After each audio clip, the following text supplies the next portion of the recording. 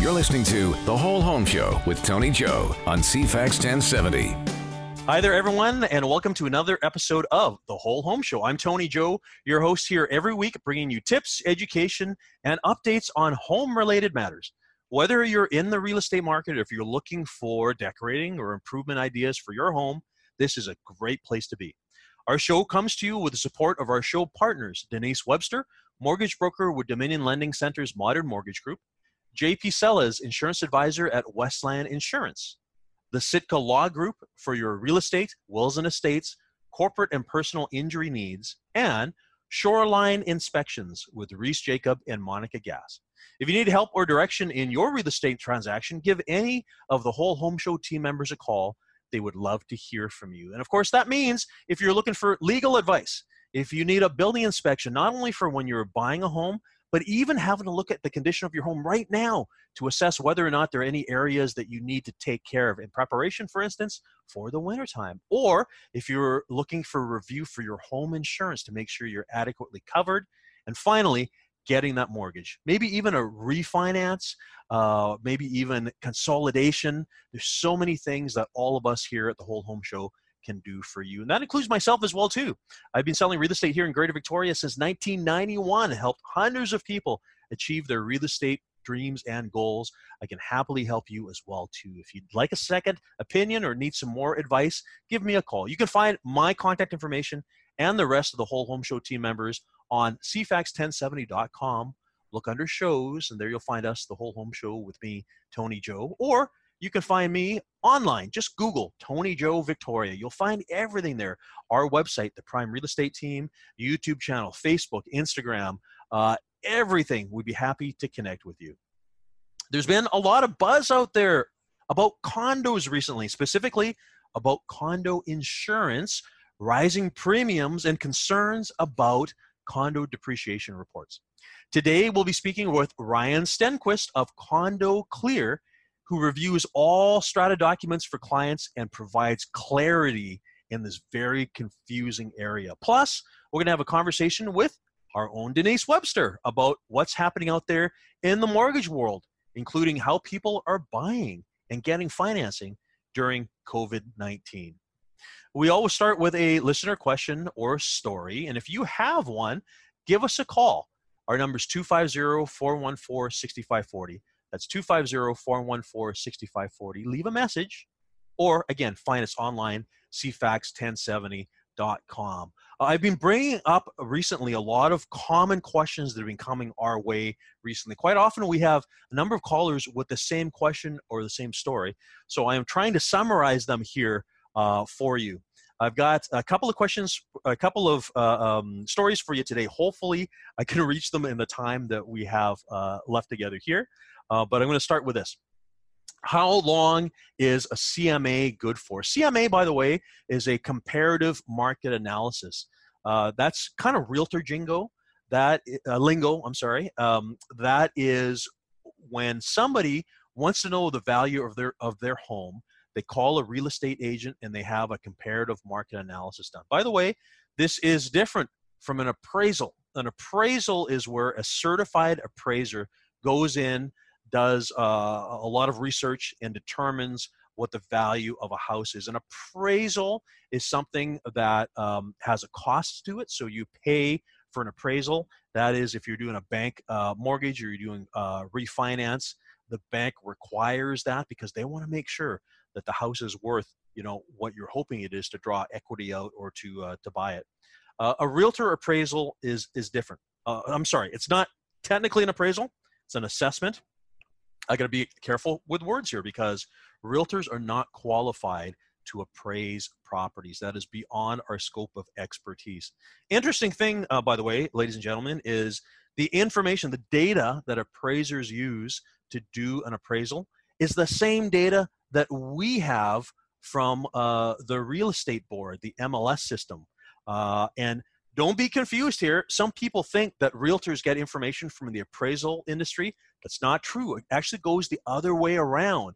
It's the MLS system, the database that realtors have, and that shows the inventory, how many days on market, if there's properties that have not sold, when they sell, how much they sell for, how long it took them to sell, list price to sell price, cost per square foot, all that kind of stuff the real estate community actually collects.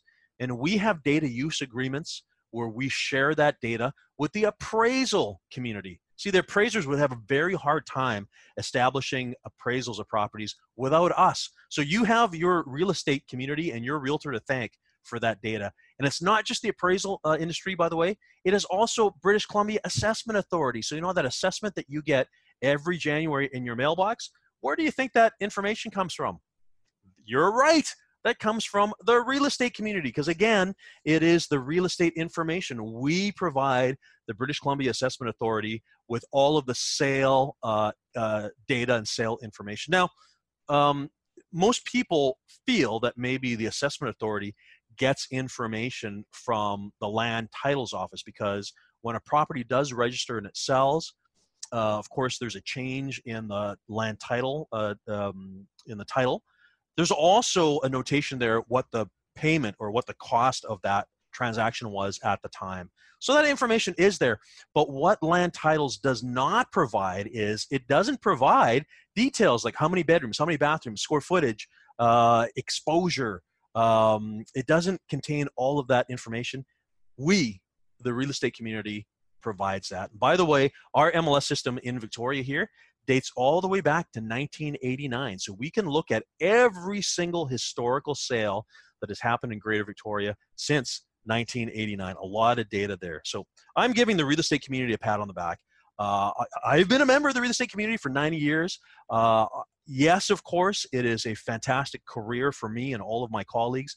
But I have to say, from a public service standpoint, the data that the real estate community provides is absolutely invaluable. It all comes from us. So kudos to the real estate community. Going back to the question, though. So the question is, how long is a comparative market analysis good for? So a realtor has gone, giving you an assessment of a property. How long is that good for? Well, listen, ladies and gentlemen, it depends on the market.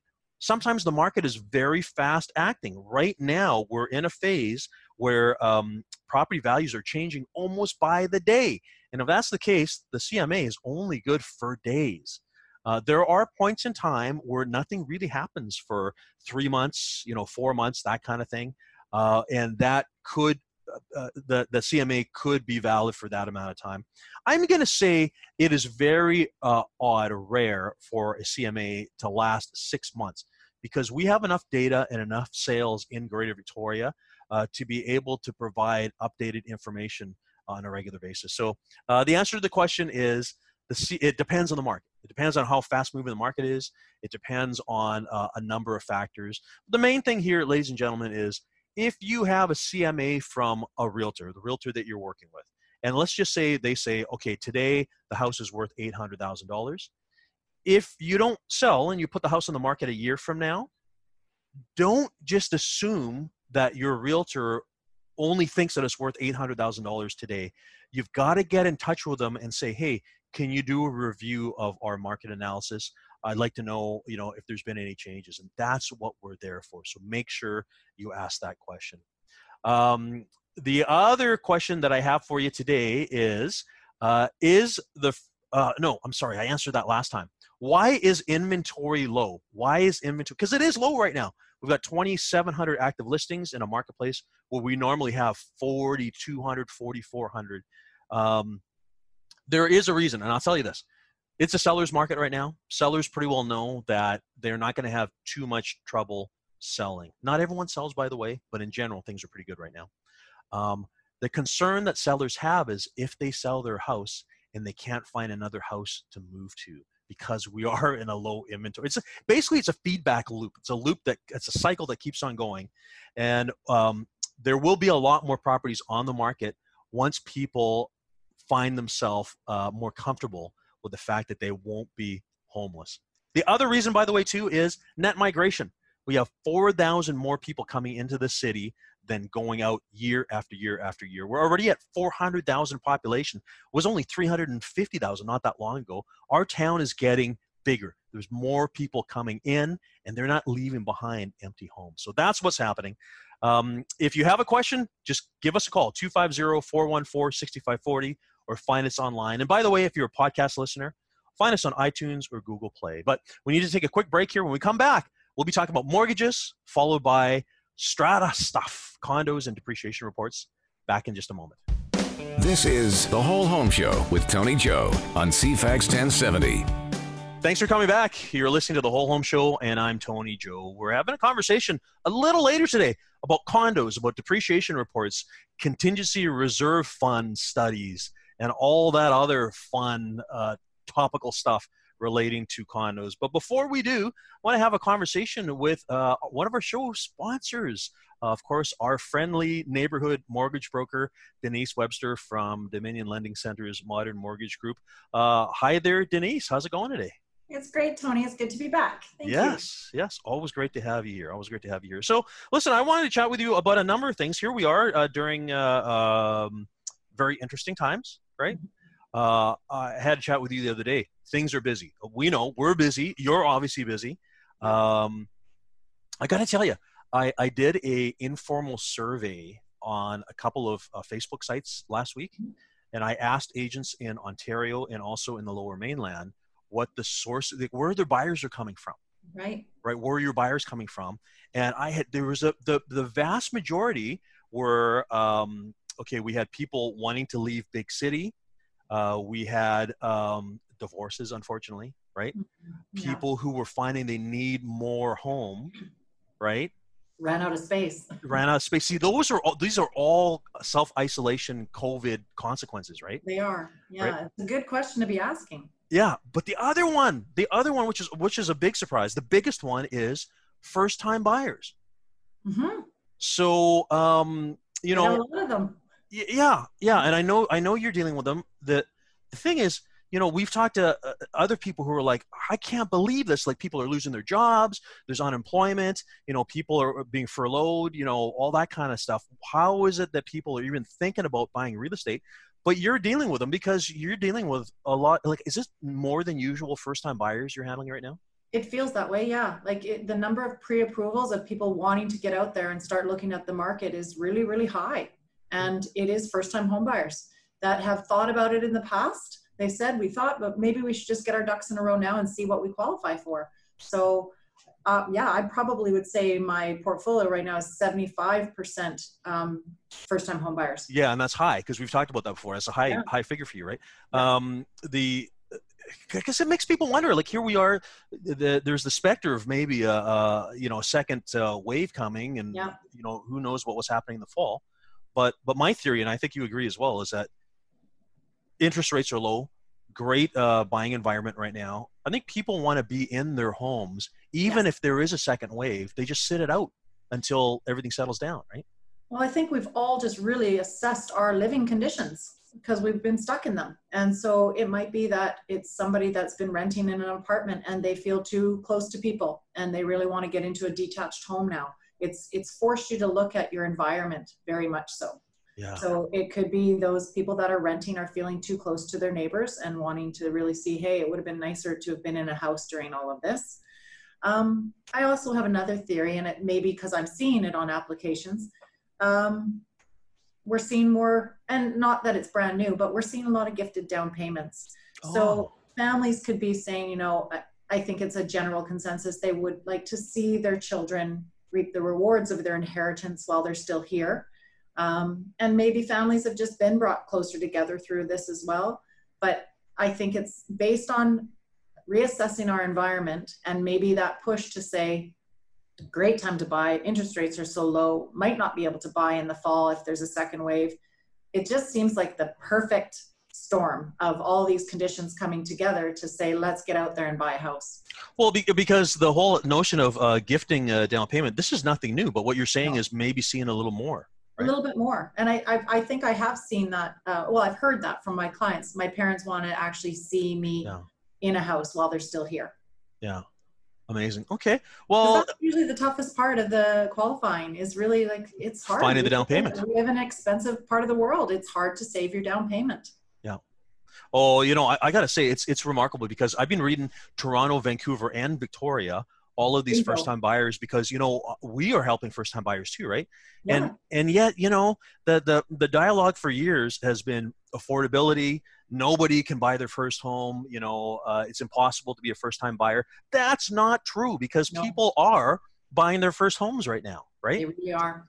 Yeah, and I get it. I get it's expensive. I mean, it's different from when I was a first-time buyer, right? I bought my first house at $200,000 back in 1992, right? Which was a lot of money. It was. And I get it. It's always expensive. Not saying that, the struggle isn't real, because it is, but you can still buy as a first-time buyer, right? Correct. Yeah. Because you've been talking about people self-assessing their situation, right? We're also seeing a lot more people working out of home. And I've had conversations. I'm involved with a corporation, and I had a conversation with one of the senior people there about the fact that the corporate objective now is to downsize physical space and have more people working out of home, right? And you mentioned to me something yesterday that I wanted to bring up on the show here today about mortgage qualifications. So talk about it. Well, this triggered some conversations with my lenders as well. As a client called me, he's an existing pre-approval that's been trying to find a house for a couple of years, very particular. And he posed the question. He says, so I have been working from home since March and will be able to continue to work from home. My employer has no intention of bringing us back to the office. I would have a lot more purchase power outside of Victoria. Is there any issue with me moving up island? And he's kind of just proposing a few different areas. And the response is, you will still qualify for your mortgage if your employment letter states clearly that you are able to work remotely. So the lender will probably do a phone call verification to your employer as well, and verbally verify that as well. But if you are able to remotely work with your job and keep the exact same salary, why do you have to live where the company is established? Okay, so this is kind of new, right? Yeah. Well, no, it's not new. I've definitely had it in the past where I've had somebody work remotely from home, and it exactly that they want it on the letter. I just think we're going to see a heck of a lot more of these. Yeah, because and that's the neat thing is it's not like you need to move town and then find a new job. Right. It's you move town, you maybe get more house, or you live on the water, North Island or whatever it is, for the same or less, and you keep your job and you keep your income, and the banks are letting you do that. Yep. And it really, I mean, it's not going to be, the person that's not going to get approved is the brand new job that they've just started, totally new industry for them, and they get a letter that says they get to work from home. That's not there's no history of you working in that industry. You should have some kind of history to prove to the lender that you've had this job a while, or you've just been promoted to this new position in the exact same position or industry that you've always worked in. So I think the only things we'd really struggle with getting a lender to get on board with would be something so brand new, probationary period, right? They're going to want to see that you've established a little bit of history in that kind of industry or job. Yeah, interesting. But the person that's been at their job 10 years and now gets approval to work from home, why do you have to stay in the same city? Well, but here's the thing. I mean, I was referencing a Victorian moving up island, for instance, but I think what we're going to do is we're going to see those Vancouverites. Yes. Yeah, because I've already had clients from Toronto and Ottawa who, first of all, because we are the healthiest part of the country right now. Yes, okay. We are. We won't tell everyone. But the other thing is, everyone wants to come to Victoria. So if they can come to Victoria and keep their job working remotely, it's a pretty nice arrangement. Yeah, and you mentioned that at the start of this conversation that you've had people moving out of the cities. And I think that, again, is that assessment of your environment. And during something so, it's tragic what we've gone through, and it's forced us all to kind of reassess some things. So maybe somebody doesn't want to be in the heart of a big city anymore when something like this occurs. So I think you've seen it as well. We have people wanting to get out of the city. Yeah. Amazing. Oh my goodness. As always, Denise, wonderful having you here. Remind everyone if they need to get a hold of you for this great advice, how do they do that? Just call me directly at 250-889-4743 or shoot me an email, denise@denisewebster.com. Yeah, well, listen, stick around because we're going to have a conversation about condo stuff, and we might be asking you about mortgage qualification when it comes to condos. Because after the break here, we're going to have Ryan Stenquist from Condo Clear talking about reviewing strata documents and making sure that a consumer's purchase is the right one. Because you need people to direct you in that area, not just people like myself in real estate, Denise in the mortgage realm, but also someone to read the strata documents too. So, taking a quick break. We'll be back in just a moment. Now, The Whole Home Show with Tony Joe on CFAX 1070. Thanks for coming back. You're listening to The Whole Home Show, and I'm Tony Joe. Our show comes to you every week with the support of our show partners, Denise Webster, mortgage broker with Dominion Lending Center's Modern Mortgage Group, JP Sellers, insurance advisor at Westland Insurance, the Sitka Law Group for your real estate, wills and estates, corporate and personal injury needs, and Shoreline Inspections with Reese Jacob and Monica Gass. If you need help or direction in your real estate transaction, give any of the Whole Home Show team members a call. They would love to hear from you. We're talking today about condos. Of course, the way we're going right now with yet another strong real estate market, it appears that condos are a great way for people to get into the marketplace. Really hard to buy your first home nowadays when the average price of a house is $1 million. The other alternative is to buy a condo, and it's a great lifestyle as well too. You know, lock the door, go on vacation, no yard maintenance, any of that kind of stuff. But there are things that you need to consider when you're buying. That's the reason why we have our next guest with us right now. Ryan Stenquist is with Condo Clear. Ryan, thanks for coming back. It's been a while since we've had you here. Yeah, thanks for having me again, Tony. It's a pleasure. Yeah. So listen, the reason why we wanted to talk today is there's concerns out there right now. Of course, it's been in the media about strata insurance policies. There's been issues with getting replacement insurance for condos. And then there's rising increases in deductibles and premiums. Now, you're not in the insurance business. You know, we have JP from Westland for that. But one of the things that you do that you'll explain to us in a moment is you help consumers review all of the strata documentation so that they can make an informed decision, right? Absolutely, yeah. Yeah. So I started Condo Clear about 3 years ago to give buyers a better idea as to what they were getting into. And insurance to me is something that has always been very, very important. It's something that I think traditionally speaking, the real estate industry hasn't paid as much attention to as perhaps they should have. And now we have a situation where now, of course, everybody's paying a lot of attention to the insurance and what's going on there. Mm-hmm.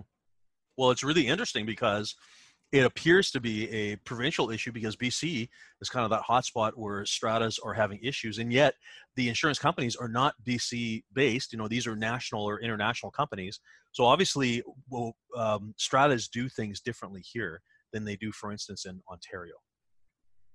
Yeah, I can't speak too much on how that's formatted there and the differences between BC and Ontario or Alberta. But one thing that many people really don't know, and a lot of people are surprised to hear, is that strata insurance has always been a little bit of a risky thing. It's been a tumultuous relationship between strata corporations and insurance companies. As far as the number of insurers that are out there that deal with strata corporations, that number has actually been dwindling for the last 5 or 10 years, just because, from what I've been told, is that's not necessarily the most attractive book of business for insurance companies. So the indications right now with what's going on with the market correction is that insurance companies are looking at it saying, hey, this is really high risk area for us. We need to do something about this so that we're covering our losses in case there are some. Now, the thing to me that's really positive about all this, and I think my outlook on this is a lot more positive than perhaps what a lot of people are seeing in the media. The things that the government is proposing in regards to changes to the Strata Property Act and whatnot are things that I've been saying or supporting all along. So I'm really happy to hear that those changes are coming down the pipeline. Yeah, for sure. Okay. Well, let's step back a little bit because this is a super important topic, and I think we might end up touching on it a little bit more as we move along here too. Let's just start with the process. So a consumer is thinking about buying a condo, and of course they're concerned about the strata insurance thing because they read about it in the media or they've heard about it from friends and family, things like that. what is it that you do for people to help them through the buying process? So the first step is always getting your hands on the documents, which prior to me starting Condo Clear, I didn't realize how big of a challenge that was, and how much you guys as realtors and buyers have to go through in order to get your hands on everything. So we actually do spend a lot of time going through the documents, organizing them, making sure everything's there, and then corresponding with the realtor or the strata to get a hold of those documents. So that's the first and foremost thing, is making sure that you have what you need. And really, actually, if you won't mind holding for a sec, so we should clarify for consumers what those documents are. Absolutely. So Form B is the first and foremost, otherwise known as an information certificate, a recent set of financials, which I usually say something within the last 2 months, ideally, a depreciation report if available. And this is one of the changes that is coming down the pipeline in regards to this insurance is making depreciation reports mandatory. Whereas before, stratas could actually opt out by a 3/4 vote. They're talking about getting rid of that section of the Strata Property Act. Which again, I support and I think should be done. The bylaws, the rules, the insurance certificate, of course, 2 years worth of minutes. One of the things that we've really started pushing in the last probably 6 months is we're getting our hands on a copy of the original Form V from the Land Titles Office, which is otherwise known as the Schedule of Unit Entitlement. Because again, a relatively new development that we found is that there's actually quite a few strata corporations out there that aren't charging the proper strata fees. So at some point in the history, the stratas put together a spreadsheet to determine what everybody's strata fees should be, and all it takes is one number off, and it messes with the entire formula. So we actually come across this on a weekly basis where the strata's not charging the proper strata fees.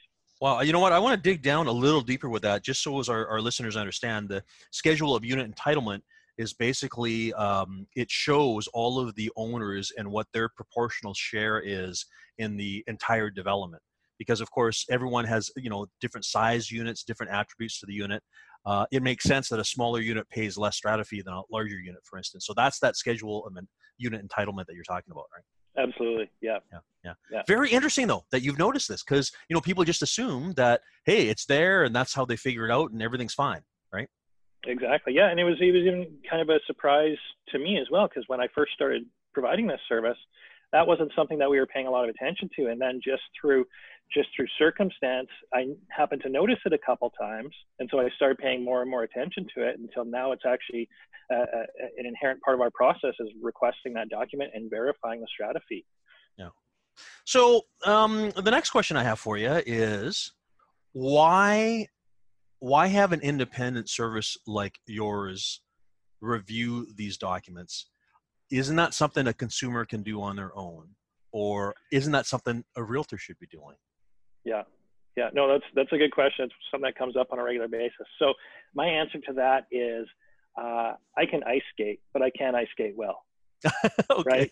Yeah. Anybody can read the documents, but as to whether or not you fully understand and comprehend what those documents mean and the effect that they may have on you as a buyer, that's a different story. With strata corporations, you would like to think or assume that they're being very plain with what is going on. Oftentimes that's not the case. So I often describe what I'm doing as putting together a jigsaw puzzle without actually knowing what the final picture is. So there's often times where we'll be going through the documents and we'll almost be done a review after 2 or 3 hours of reading these, and we'll pick up a little piece of information that kind of makes you think, and then all of a sudden you're going backwards through the documents looking at other information to kind of support that or figure out what they meant by that. Yeah. So ultimately, as far as we go, everybody that does the reviews, our background is strata management. So these are all people that have had years of experience actually managing strata corporations, as compared to a realtor, for instance, where your guys' specialty really is negotiating deals, making sure that the proper subjects are in the contract, finding properties for your clients, et cetera. So I actually think in BC, the realtors have kind of been put behind the 8 ball with an expectation to review these documents in an area that not everybody is really equipped or experienced to deal with. Mm-hmm. Well, listen, before we go to our break here, I do want to contribute here. It was a bit of a trick question, because the answer that I tell when we're teaching new licensees is real estate licensees are not specialists in this area. We cannot give our opinions on depreciation reports, financial statements, things like that. And as a result, if we give advice in this area, our errors and omissions insurance can be nullified, because that's beyond the scope of our level of expertise. Absolutely. So that's why I believe in having clients use a service like yourself or others as well, to review and to have that unbiased, separate opinion and professional judgment, right? Absolutely. Yep. No, Yeah. I mean, I might be a little bit biased in saying that, but I agree. Yeah. Well, hey, listen, we got to take a quick break here, but if people need to reach you, what's the best way to do that? Info@condoclear.ca is our general email address. Condoclear.ca is our website, and it has all of our contact information there. The other thing I will plug too is our Facebook page. We share a lot of strata related stuff. We do webinars, educational things for realtors as well as buyers. Fantastic. I've been there. All right. Hold tight there, Ryan. We'll bring you right back. We're going to take a break. Back in just a moment. You're listening to The Whole Home Show with Tony Joe on CFAX 1070. Thanks for coming back. You're listening to The Whole Home Show, and I'm Tony Joe. We're talking today about stratas and having strata documents and all that fun stuff reviewed.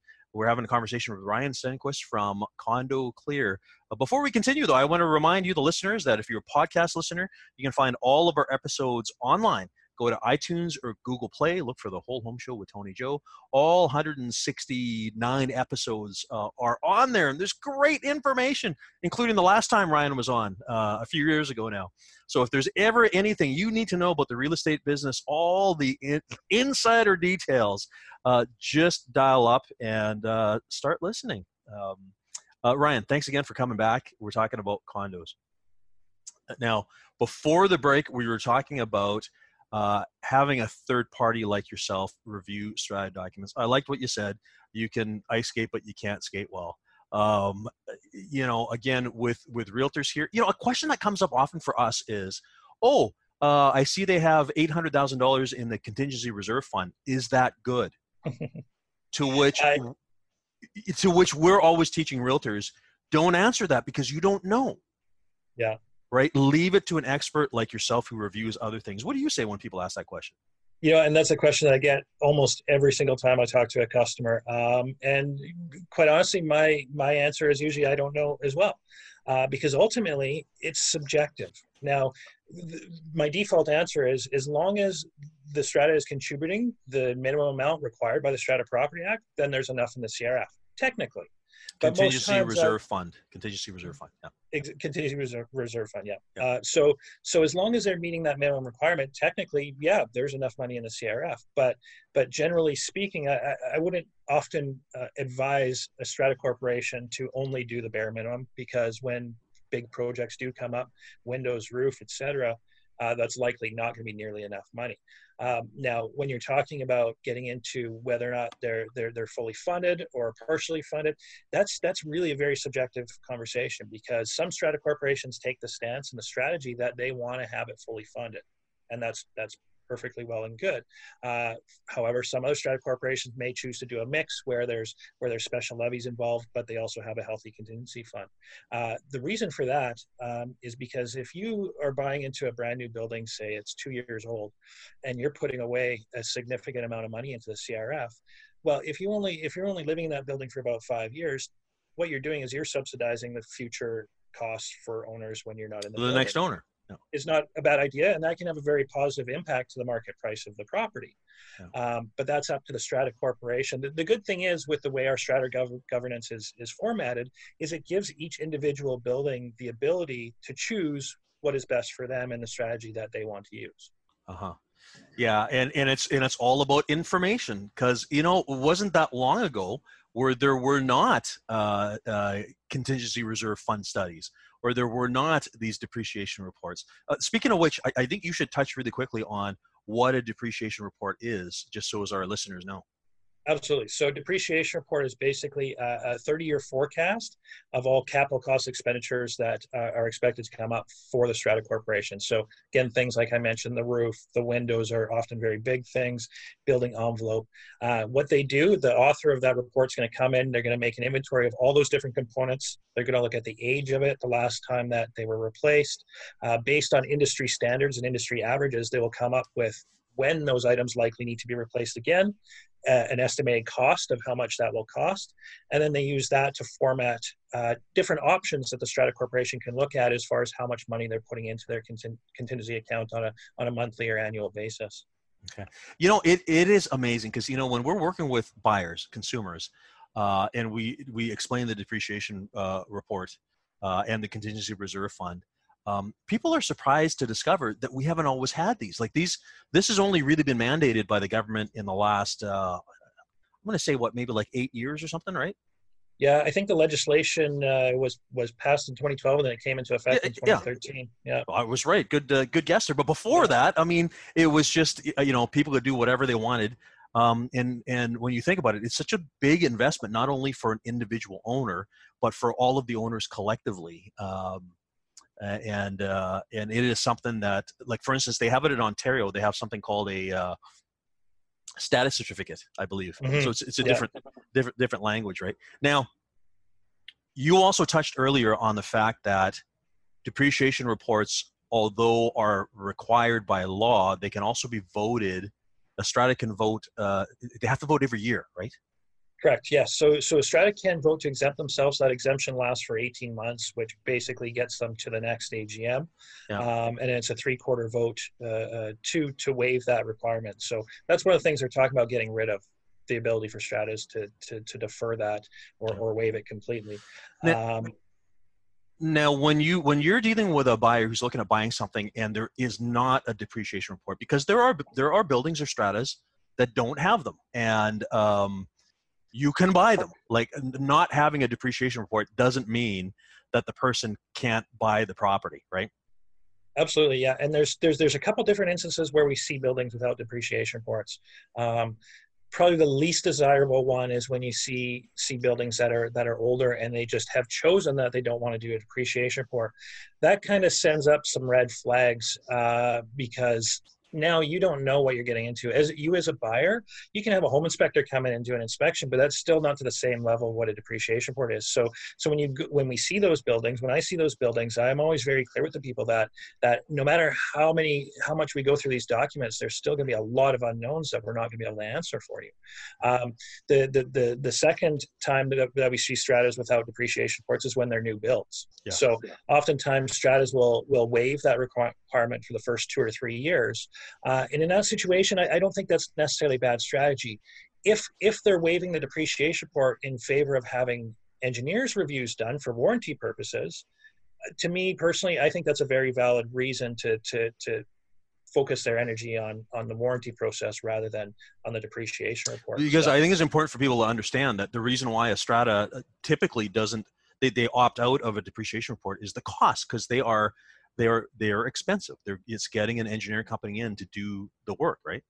Yeah. Depending on the size of the building, the complexity of the building, you can be looking at anywhere from $5,000 to $12,000 for a depreciation report. Yeah, and the other thing that you touched on, which I think is really important, is that a buyer's own building inspection. So getting a building inspector, like our sponsor, Shoreline Building Inspection, they're great, but it is not the same level of inspection. Obviously, you know, that's a surface inspection versus a deep, forensic accounting of major systems and all that kind of stuff, right? Yeah. So it's really important to recognize the differences, and it's also really important to recognize that a depreciation report isn't necessarily a comment on the condition of the building itself. It is more focused on the age of the building versus the average lifespan of those components. So oftentimes depreciation reports will advise additional studies. So often something that comes up is a building envelope condition assessment, or a BECA, as we refer to it. The depreciation report will say, especially if a building is getting to that age where it's 25, 30 years old and you're starting to see some building envelope issues, the depreciation report may say you should get a BECA done. And then that's a much more deeper investigation into the building envelope condition specifically. Otherwise, water piping reports for older buildings. So the depreciation report is very comprehensive, and it gives you a great idea where the strata corporation's at, but it's not the end all be all of investigations. Well, listen, I want to bring Denise Webster back in here, because the question that I had of you is, there are buildings that don't have depreciation reports. People can still buy properties, but you're saying they just need to have extra caution to know that, more study needs to be done. So Denise, and this is a question that people have as far as financing is concerned. What are the banks or the lenders' positions about depreciation reports? Like, what happens when one doesn't exist? It really does come across as a red flag to a lender. They're going to really want to dig in and find out why they haven't done a depreciation report.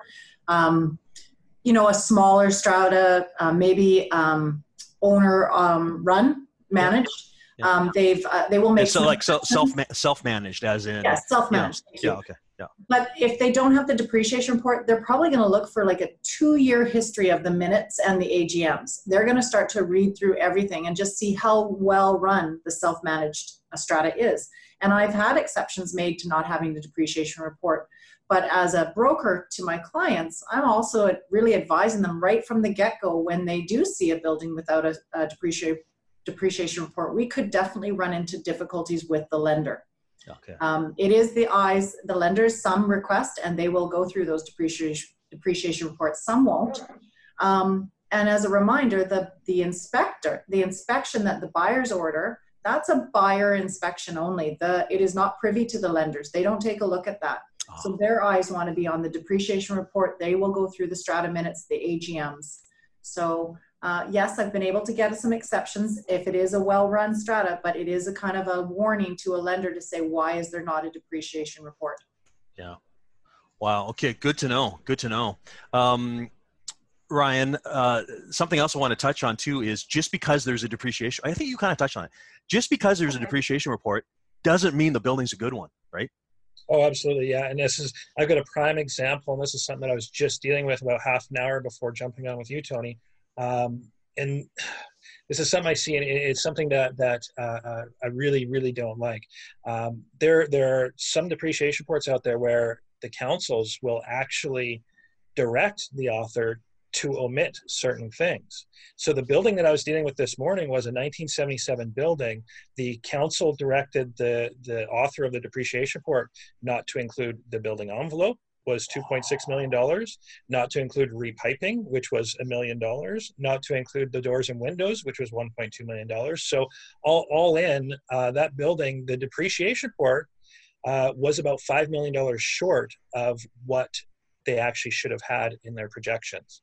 Oh my goodness. And this isn't, I don't want to say this is common, but it's common enough that I'm probably seeing it. This is a very egregious case of this. Typically it's not this bad, but this is something I'm seeing probably out of every 20 to 30 reviews that I'm doing. I'm seeing some evidence of them doing this. Okay. Well, you know what? I mean, that as we close up here, that is a classic example why somebody needs to have somebody like you at Condo Clear review stuff. It's an extra set of eyes. First of all, I know that you guys always appreciate when you get time to do this, because I know that sometimes realtors and buyers will go, oh my goodness, I need you guys to review this. I got to remove conditions tomorrow. I'm sure you guys like to have extra lead time, right? Absolutely, yes. Yeah. 4 to 5 business days is always our goal.